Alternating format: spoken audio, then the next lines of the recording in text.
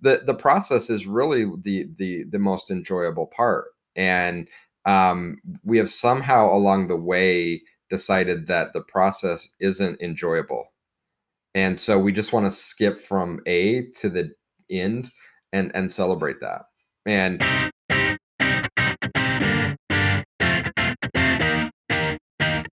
Welcome to 33 Tangents, a roundtable discussion covering a wide variety of topics from digital analytics to working remotely to current happenings in business and technology.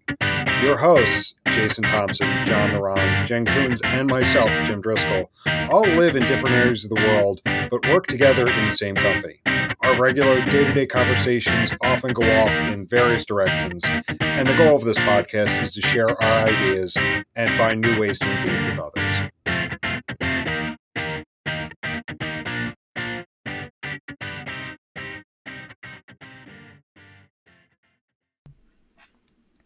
All right. So the Sixers won their playoff series. man, I have not been following the playoffs this year for some reason. Not at all. No. No, Well, I saw Dame Lillard and the Trailblazers had some kind of amazing comeback last night, and he hit the game winner because it's plastered all over my social media. But I just, for some reason, haven't kept up with the playoffs this year. Oh, okay. Yeah, I mean, right now with everything, I was just kind of out of the loop for the first round, but the Sixers are moving on to the second round, and I'm trying to think back, how long it's been since the Sixers have gotten out of the first round of the playoffs. Has it been a while? It's been several lean years. Well, I mean, you're winning the titles in all the other sports, so why not add another one to that list? Well, the Phillies had a great start to the season. They're kind of going through a bit of a rough patch last night, but I was putting the baby to bed and caught the end of the Phillies game. And in baseball, there's just like there's little things you do and there's things you don't do. So 2 outs in the ninth, and the Mets are up 9-0. So at that point, just close the game out. Yeah. You've taken so far 2 games out of the series, and Rhys Hoskins is up, and the pitcher decides to chuck a ball over his head, and it was kind of like he was sending a message like we own you. And then of course the umpire, the benches slowly start to empty. No brawl or anything, but of course they're yapping, and the umpire warns everybody to go back. A couple pitches later, ball 4 over his head again. And at that point, there's yelling, and I'm like, yeah, you just lit a fire under them. Because they've been just struggling, and, you could tell that they're frustrated. And even the announcers who are former MLB guys are like, yeah, you don't do that. That's how you tick off an opponent, and they come out and really take it to you the next night and even the next series. Yeah. Baseball is interesting with all of the unwritten rules, and no offense to any relief pitchers, but I get such entertainment out of watching benches clear on YouTube videos for watching the bullpens. It is the most hilarious thing ever. If you like these, everyone gets mad, and then all of a sudden you see the bullpen gates open, and both sets of bullpens jog through the outfield side by side up to the mast, and I'm like, you guys aren't going to do anything. I'm like, why not just come out of your gates, and then the two bullpens go at it? But no, they kind of nicely walk side by side towards the main the main little fight. Yeah. But one of the best, and I forget who the batter was, but Nolan Ryan was the pitcher. Hits the guy charges the mound, and Nolan Ryan puts him in a headlock. Oh yeah, I've seen that and one. Starts throwing punches. Yeah. I've watched lots of bench clearing brawls on YouTube. I don't know why I find them so entertaining, but they are they're fun to watch. Well, it's like hockey fights too. Yeah. Baseball's interesting. Baseball has so many unwritten rules. There's one fight that I remember watching. I think it was I can't remember the team, so I'm not going to say it. But there was a young kid that hit a home run. He took a little too long to look at it. It was his first ever home run. Yeah, so he's watching it. So he watched it, and apparently that did not go over well. He rounds the bases, and the catcher is standing there in the baseline in front of him in home plate, and is telling him, you don't do that. And benches cleared and everyone's going at it. But there's all these little unwritten rules about things you do and things you don't do. And even Mm-hmm. if you're a rookie and you hit your first home run, you can't take a peek. Mm-hmm. So Well, the Phillies made some big moves in the offseason. So last year was the year they brought up several young kids and was like, okay, it's either put up or shut up time.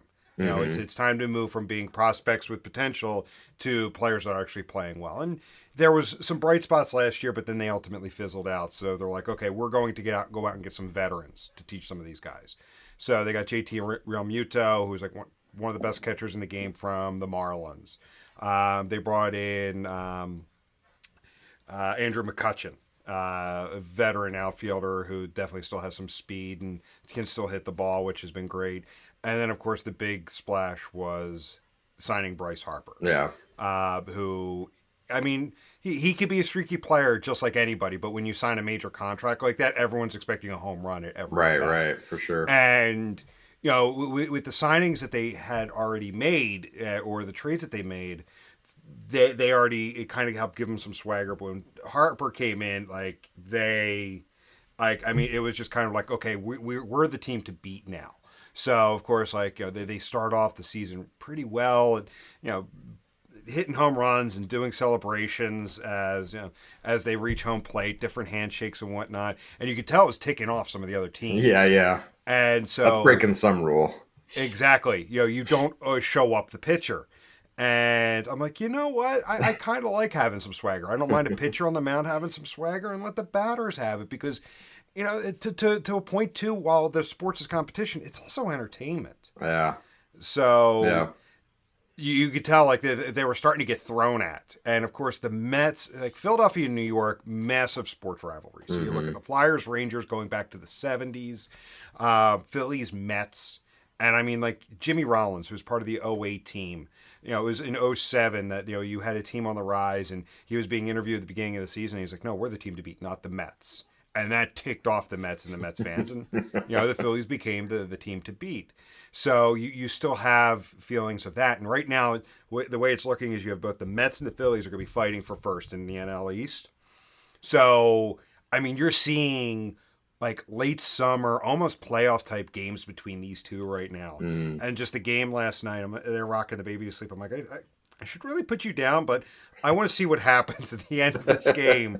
And yeah, I'm definitely going to see what happens tonight because like that's also something with athletes, like they don't forget. Right. Like you hear stories of hockey players, just a dirty hit, and they'll wait half a season To or get they'll there. wait an entire season to get back at the other player Yeah. because they're not going to take a stupid penalty, say in a late season game that has playoff implications or something like that. They'll wait their turn and they'll wait till the perfect opportunity. So I'm curious to see what's going to happen tonight.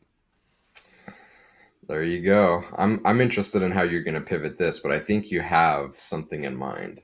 Actually, I don't. Okay.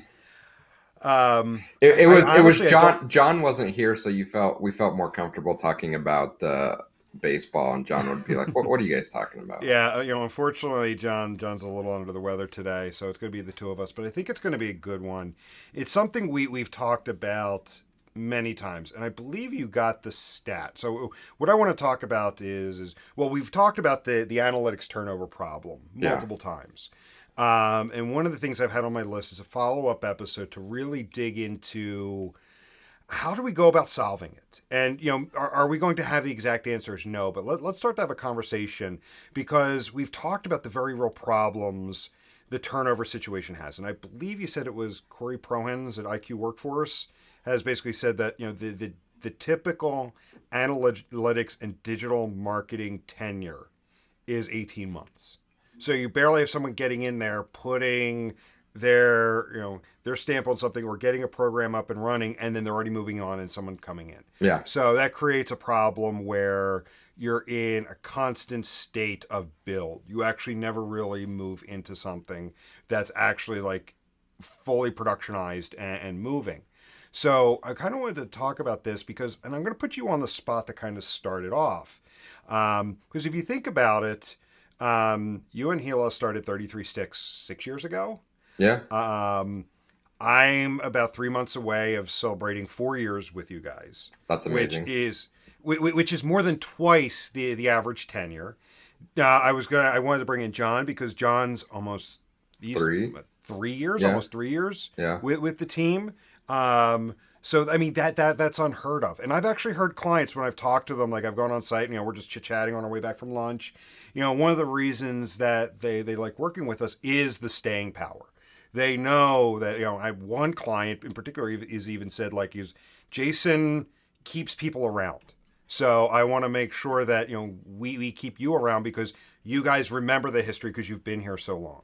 Yeah. So maybe let me put you on the spot and say like, what are the things that you think you've done to be able to keep a very stable team with very low turnover? And just speak from your own personal experience, and then we'll go from there. Man, you are putting me on the spot. Um, so yeah, and it's interesting because I had a similar conversation yesterday with one of our clients. We're talking about some additional work with them this year, and he said something like one of the things that we maybe even take for granted sometimes is that you guys are always around in our consistency, and we have complete faith that you're there.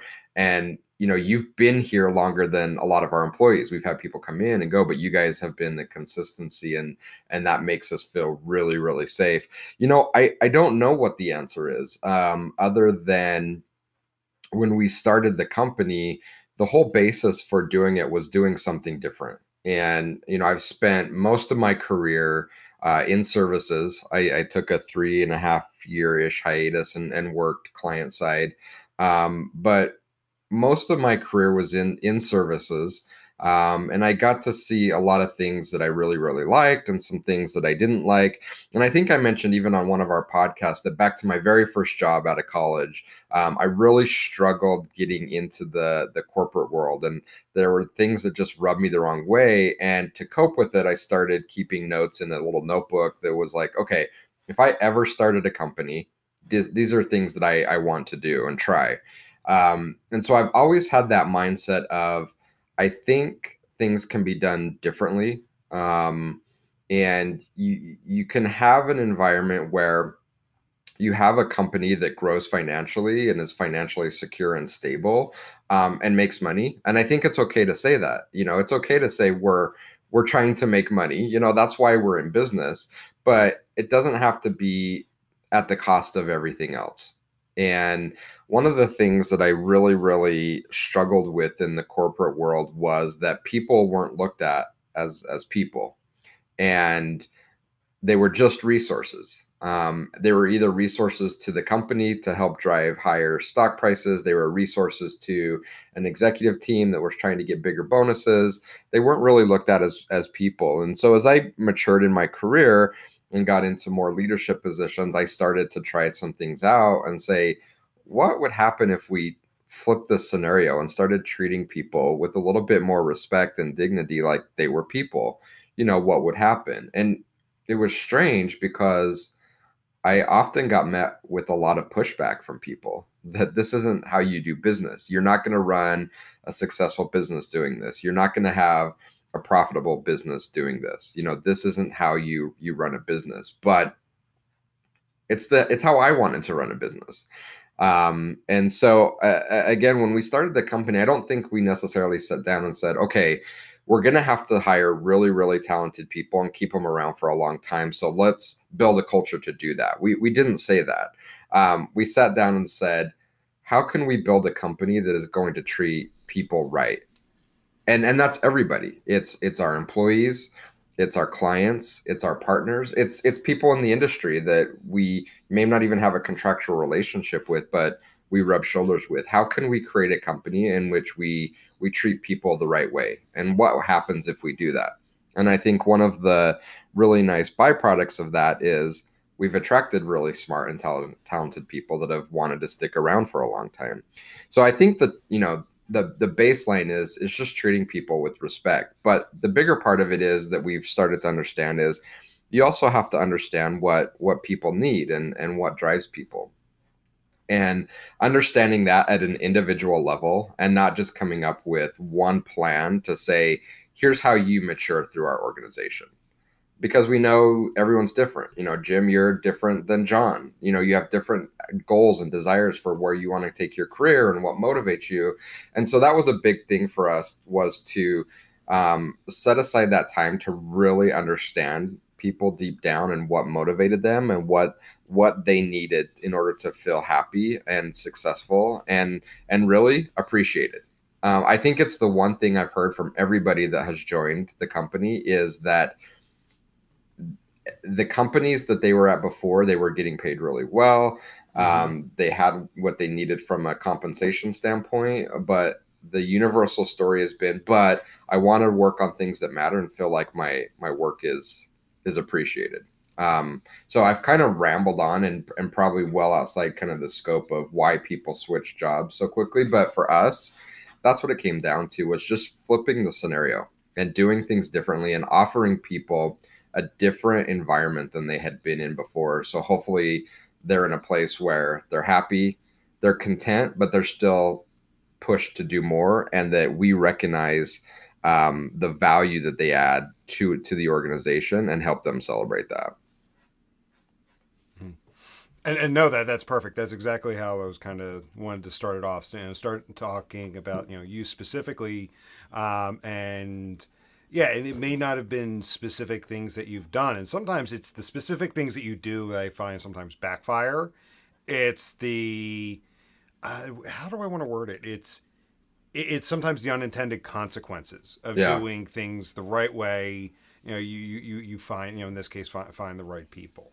Um, and I think it's a cultural thing. For me, it's building the right culture and then letting things shake out. I think too many companies, and maybe it's more difficult. I'm sure it's much more difficult with larger scale. But when you come up with, you see these companies come up with something like, okay, this is going to make everyone happy. Okay, we're going to put in a game room, or we're going to mhm.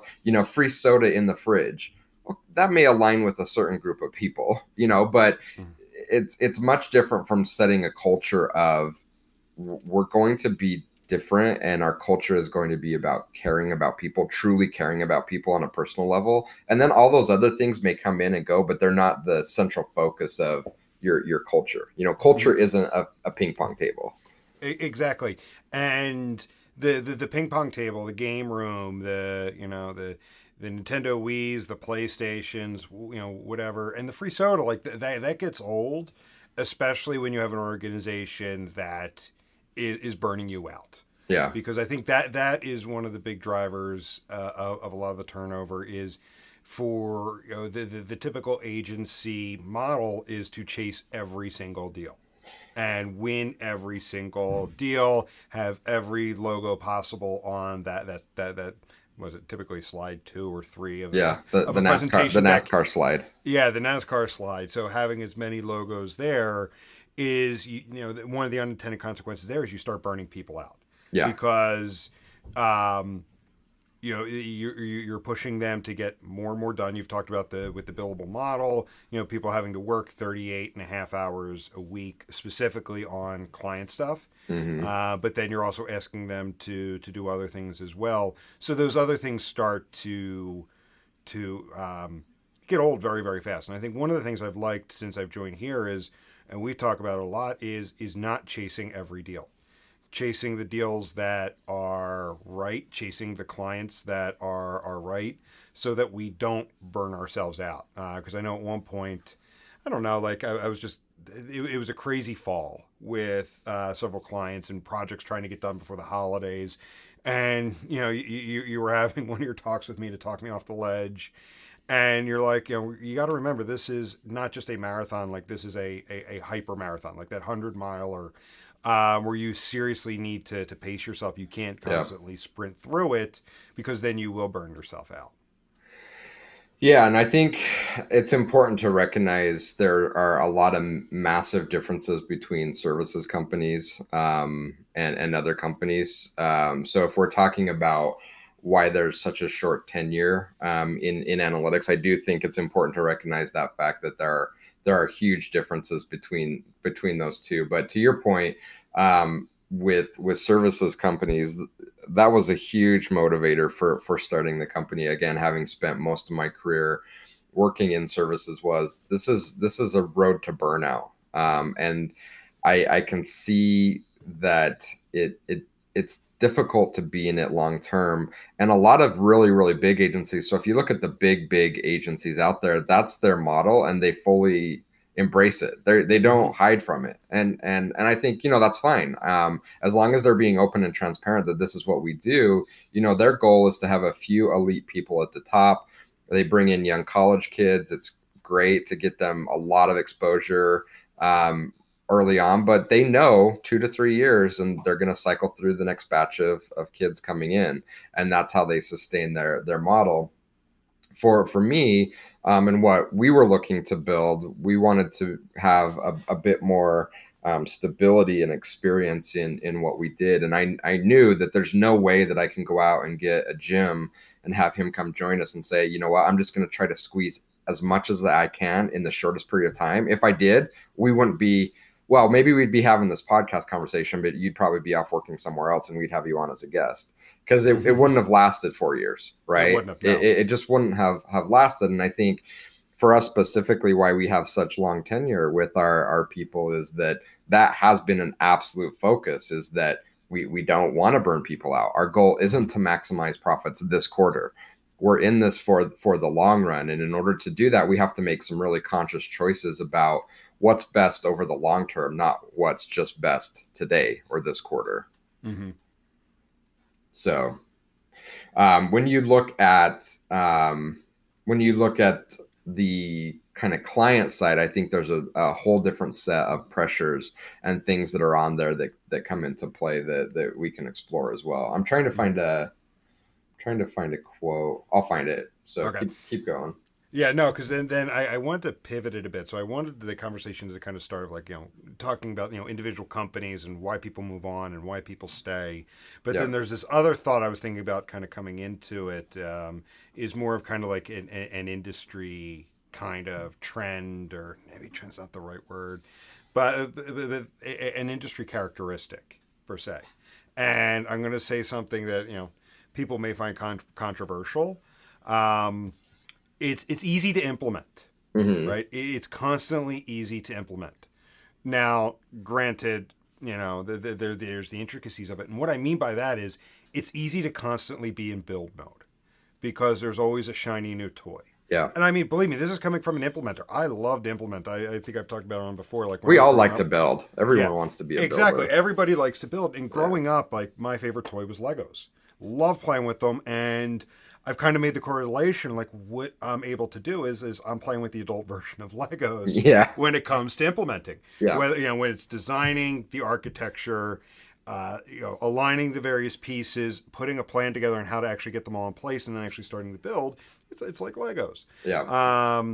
Whereas it's easy to build, it's fun to build.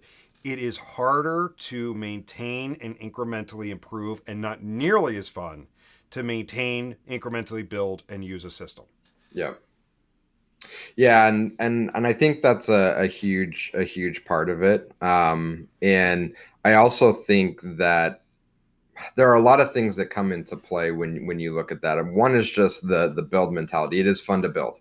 Mm-hmm. Um, Not so much to maintain. I don't know a lot of people there. I do know a handful of people that love the maintenance piece, but most people, maintenance is a necessary evil. Mm-hmm. And so people love to build. You build something and then you move on to the other thing, right? I'm Mm-hmm. done with this Lego set. I want a new Lego set. I'm done with this. And that's what we see happening a lot in companies. I think that's a huge factor with the turnover is people love to build. They get in, they have an opportunity to build something, they build it. Now we're in maintenance mode. What do we do?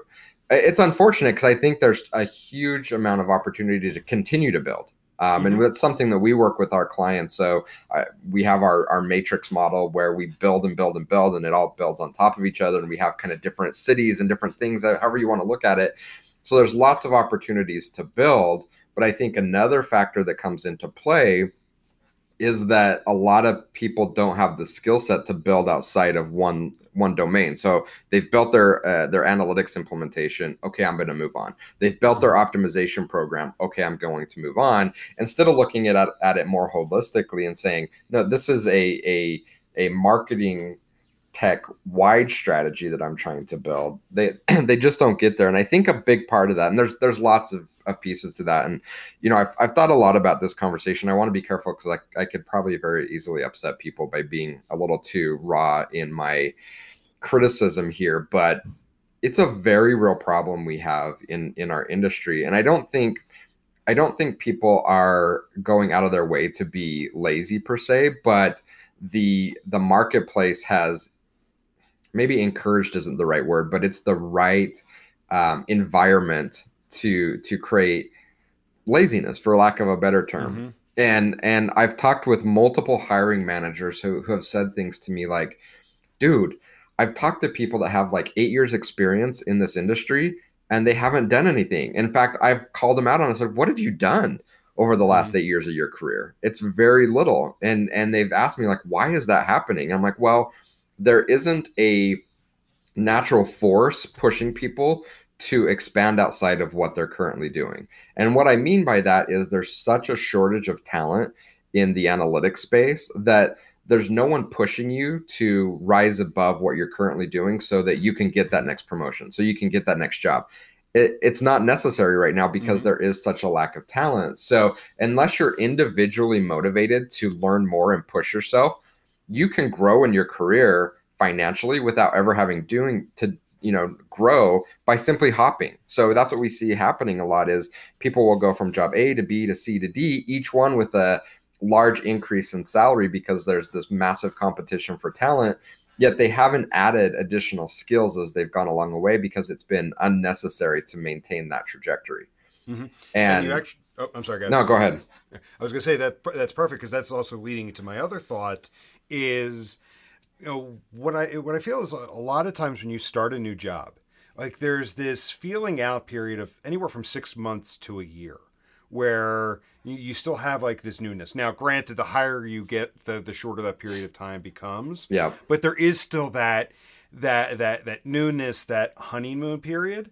So it also makes it that much easier where I can come in, I build something, I finish my build just as that honeymoon period is coming Yeah. along, and just as it starts to get harder to prove my value to the organization Yeah. or prove the value of what I've built to the organization, I move on to the next job. And and and and again, what's the motivation to stick around and have that challenge to make you better? Because there's another company out there that's going to add 20% to your salary if you go over and replicate what you just did at this company. Mhm. So it's an easy decision for a lot of people. It is, and I think that's part of that's a massive part of it. And because again, also going back to what I was saying was it's easier and more fun to constantly build, and I think it's also a just organizations overall. It's sometimes it's just easier, it's easy to get approval for this new thing that's going to solve all of these problems, Yeah. And that and and that's why you see companies today that have like 28 different solutions in their MarTech stack and they're mhm. all half implemented and not working together because it's easy to buy a new solution because that's going to fix everything. It's a lot harder to build over the years to make all of this stuff actually work and start producing. Mm-hmm. So since there is a financial incentive to kind of keep that train going, because I mean, this even goes back to a conversation we had 6 months ago. Why some organizations never really get off the ground is because they're constantly re-implementing. Yeah. You have a new director of this coming in, or a new senior manager of that coming in, and they completely blow up what was done before, start over, and then they move on, and the cycle Yeah. It's constantly tough to repeats. innovate in that environment. Yeah. So it's and since there is a financial incentive to kind of keep that cycle going for all involved, is there a way to start the conversation within the industry to say, yes, implementation's good, yes, implementation's fun, we all enjoy it, but at some point we as an industry need to get beyond just implementing new solutions or re-implementing an existing solution Yeah. and get into that maintenance phase to for the betterment of our clients. And again, that could be utopian me talking. That Yeah. you know that like that's some kind of fantasy, but at least when they're going to put it out there is that some kind of conversation that could be started. Because I think we're going to constantly be in this cycle of just constantly rebuild, tear down, rebuild, tear down. Yeah. And maybe we change the paradigm from build and maintenance to we build an environment and then we move into innovation phase. Mm-hmm. And maybe that is more attractive to people. I honestly I don't know how we position it, and I hope that we can start a conversation internally about how to solve the problem, because if we don't, it's going to be solved for us by market forces. Mm-hmm. And what I mean by that is that at some point in time we're going to reach some kind of tipping point where the market says enough is enough. We're paying a high dollar value for these services. We're paying, and for most companies we're paying exponentially more for the product, which we've probably talked about as probably flipped. It needs to be reversed, but Mm-hmm. we're putting out a lot of money and we're not getting the value out of these investments.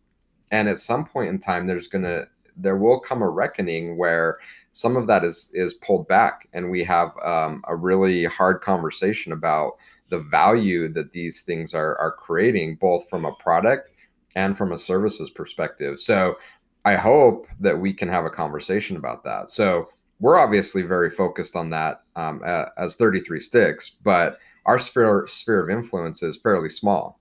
You know, Mm-hmm. we can influence our client base. We can maybe influence the few people that listen to our podcast, but that's not going to change the entire direction of an industry.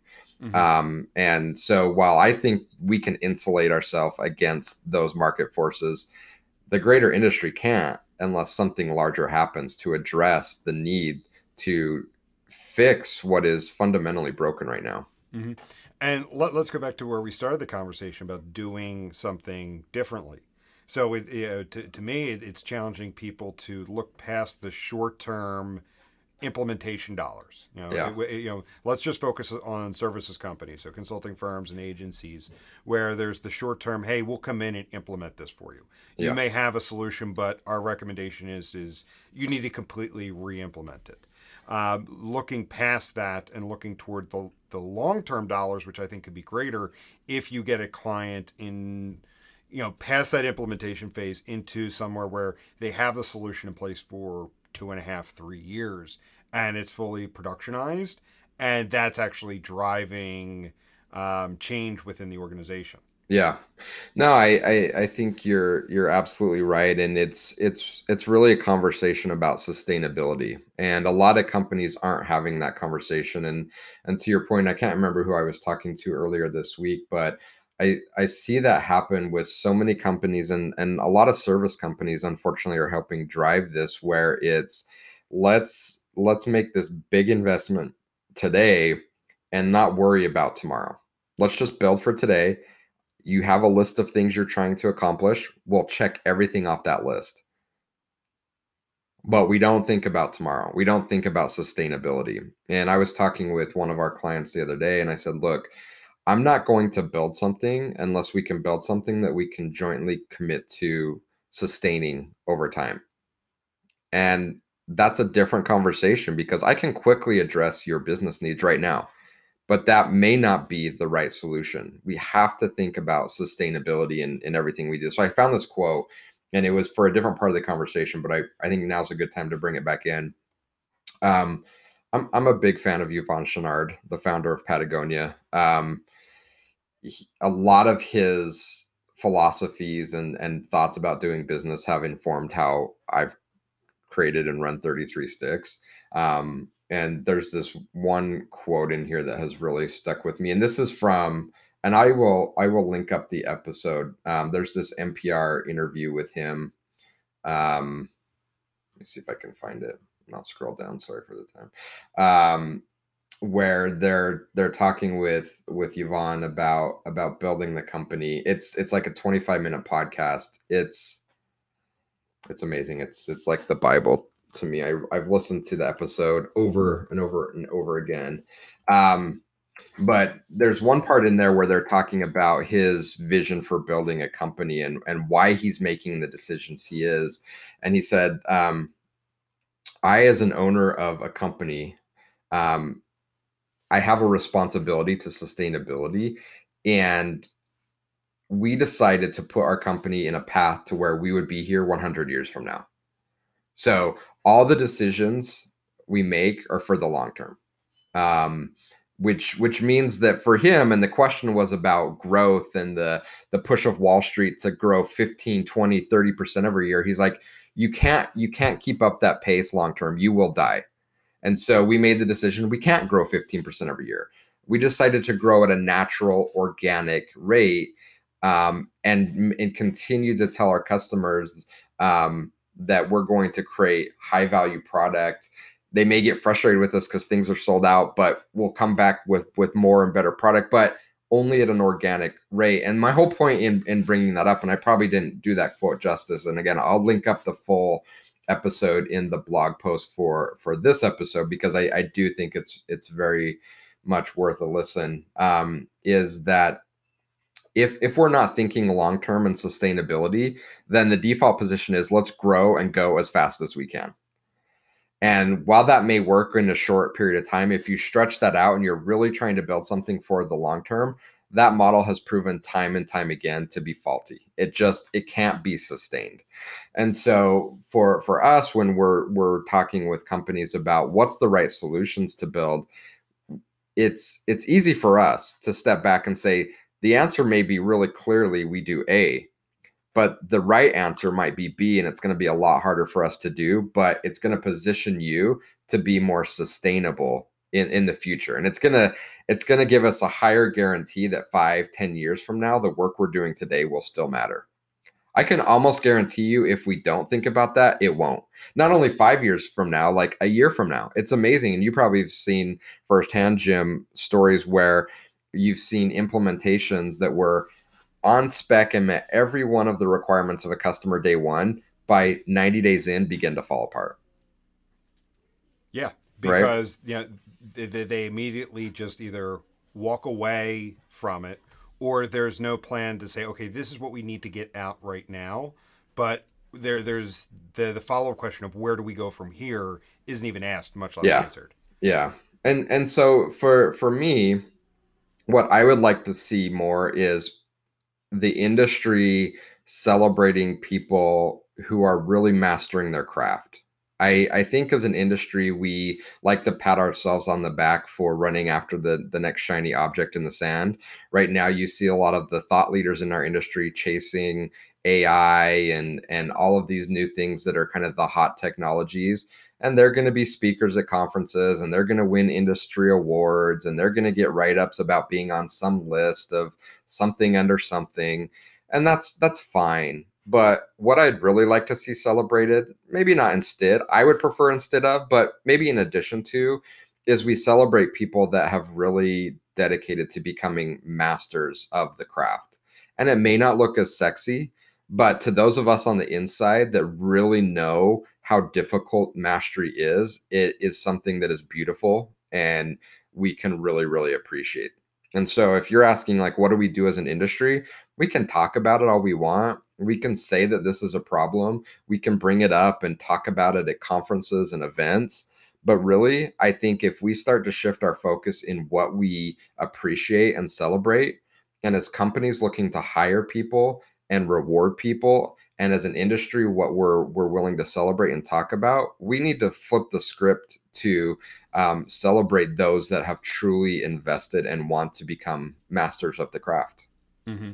No, and I completely agree with that. And I actually got have like a related, something related to that.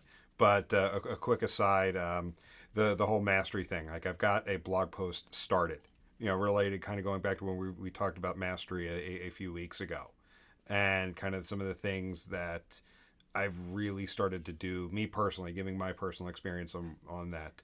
But related to what you were talking about, people talking at conferences and what is celebrated. One of the things that drives me nuts about conference presentations, whether it's local meetups or you know um, major annual conferences is you always have this situation where vendor partners with client, they talk about a use case, and it goes from we had this question, and then it's we were able to do all of these things. There's very little talk about the in between. And if we spent more time talking about the in between and say, yes, they had this question 3 years ago, Hmm. and we've spent the last 3 years incrementally getting here. We set out these five major milestones, and it took us 2.5 years to fully get it built. And then the last 6 months, truly realizing the gains of it. I think that is also necessary Yeah. because what happens is it gives this false sense of how quickly something can be built. Yeah. And you then run into a situation where you paint this big picture of where you want to be, and one of two things either happens. You keep looking at the picture and like, oh, we could be there in 3 years, but then 2 years goes by and it's still 3 years away. Or, so you get, intimidated by it, or you start moving on it slowly and people get bored with it, people get frustrated with it, and it just slowly starts to die on the vine.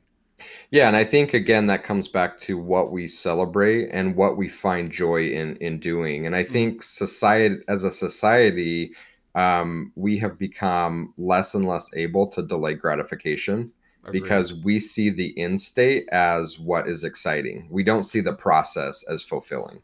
And I've seen it across the board, and this isn't specific to our industry. It's just across the board. I have friends in their 20s that are miserable because they don't have now what took their parents a lifetime to Mm-hmm. build and I know achieve, people like that. right? Yeah. And it's just a societal wide problem that we want everything now. We don't want to put in the work. And um, I don't want to turn this into an education discussion, but I think there's a real challenge in education right now, and there's lots of competitors to higher ed coming in, which I think is a great thing. But the narrative that so many of the excuse me, so many of these kind of boot camps that are popping up or painting is you don't have to put in a ton of work. You can blast through this short 6 week boot camp and then have everything that your parents worked a lifetime to get. Mm-hmm. And it's an unrealistic expectation, and it further goes to strengthen the fact that you don't have to delay gratification to get to some kind of end state in which you can enjoy. And I think it's unfortunate because I think that where the enjoyment is and where the true growth, both from a personal and from a business perspective, comes in the process. Speaking of Philly sports, right? Yep. Um, Brings it I all knew the I way was going back to to the bring it beginning. back. We can tie that back in. The process is really the most enjoyable part, and we have somehow along the way decided that the process isn't enjoyable, and so we just want to skip from A to the end and celebrate that. Mm-hmm. And I think we've talked a lot about climbing, and I've been really into mountaineering documentaries as of late. And everybody's probably watched Free Solo at this point. And for me, seeing the accomplishment of free soloing El Cap wasn't the thing that was enjoyable about that documentary. It was the process and the grueling, painstaking preparation, both mentally and physically, to get there.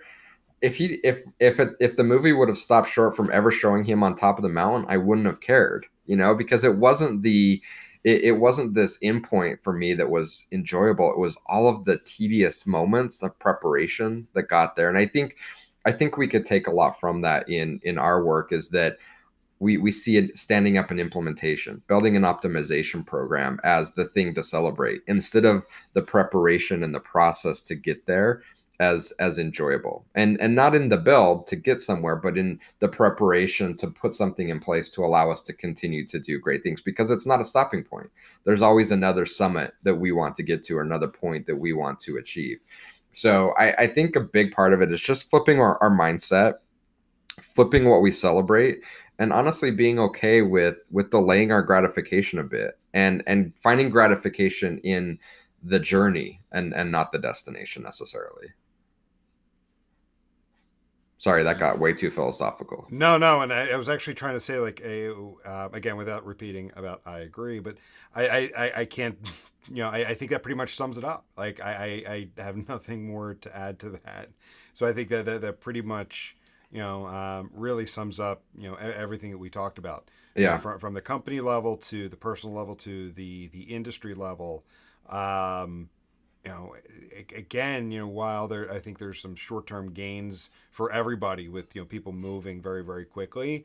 I think the biggest problem I see with it, and we've talked about it, is we're never able to move on. Yeah. People are in a constant build state. They're never able to move on. So we're just And, constantly repeating this cycle. and that's what happens when you don't think about sustainability. Yes. If I'm a shoe manufacturer and I'm not thinking about sustainability, I'm building crappy shoes that wear out every 3 months. So you're constantly buying new shoes. So it permeates every industry that if you're not thinking about sustainability, you're constantly in that build phase because things are wearing out, things are turning over. And maybe that's not right for everybody, but for us, it's absolutely essential that everything we build is about sustainability. And I would challenge those that are listening to find ways to look at what they're doing from a more sustainable perspective. Whether I'm an analytics manager at a company and I'm tasked with building out the organization, take a step back and think, am I making decisions that are sustainable? And it doesn't matter if it's within my tenure here or not. It should be the long term. Like I want to leave a legacy, whether I'm there or not. I want what I have to sustain over the long haul. And that's a change in perspective for a lot of people. If you're building a company or you're running a services team, are the decisions we're making just for today, or are we thinking about how will this be sustainable in the future?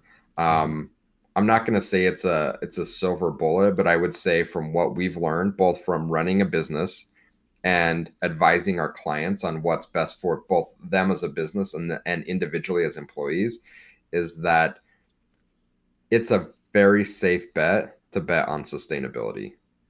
It usually wins, especially in a long enough time frame. Yeah. Cool. Well, I mean, I think that again that pretty much sums everything up. I've got nothing much more to add, so I think we can go ahead and wrap up for there. I think you put a really, really nice bow on a multifaceted conversation and a multifaceted topic. Yeah, it's a fun conversation, and again, one that my goal isn't to like rock the boat or upset people and say we're doing it all wrong. And I don't want to stretch this out any further, but I don't want people to take away that message that we're making a decision to be lazy or not push ourselves. It's just the environment we find ourselves in, and in order to correct that, we just need to recognize it and expect more out of ourselves because we're all capable of doing more than we think, and from there we can start really talking about innovation and doing bigger and better things, which I think we ultimately all want. And it's ultimately pushing people to think differently. Yeah. Just before we started, you and I were having a topic or a conversation about some recent things with a client, and we're going in there saying if we keep it as business as usual, we're all going to fail. Yeah. Whereas if we come in and we challenge you to think differently, and then you push back to make sure we're continuing to do that, that's how we succeed. So no, I think what you're basically doing is challenging people to think differently, and there's absolutely nothing wrong with that. No, I like that. I like that challenge, and we do it internally all the time. I force everyone all the time, and as a business. So again, we have a small sphere of influence, but if we could be a little pebble, and someone else picks up on that vibe and message and helps distribute it, then maybe we can make a larger change. Yep. All right, good topic. Yeah, starts with just one little ripple. Yep, for sure. Cool, man. Well, I appreciate the time, and we'll go ahead and wrap up for now. Thanks, Jim. All right, thank you. Bye-bye.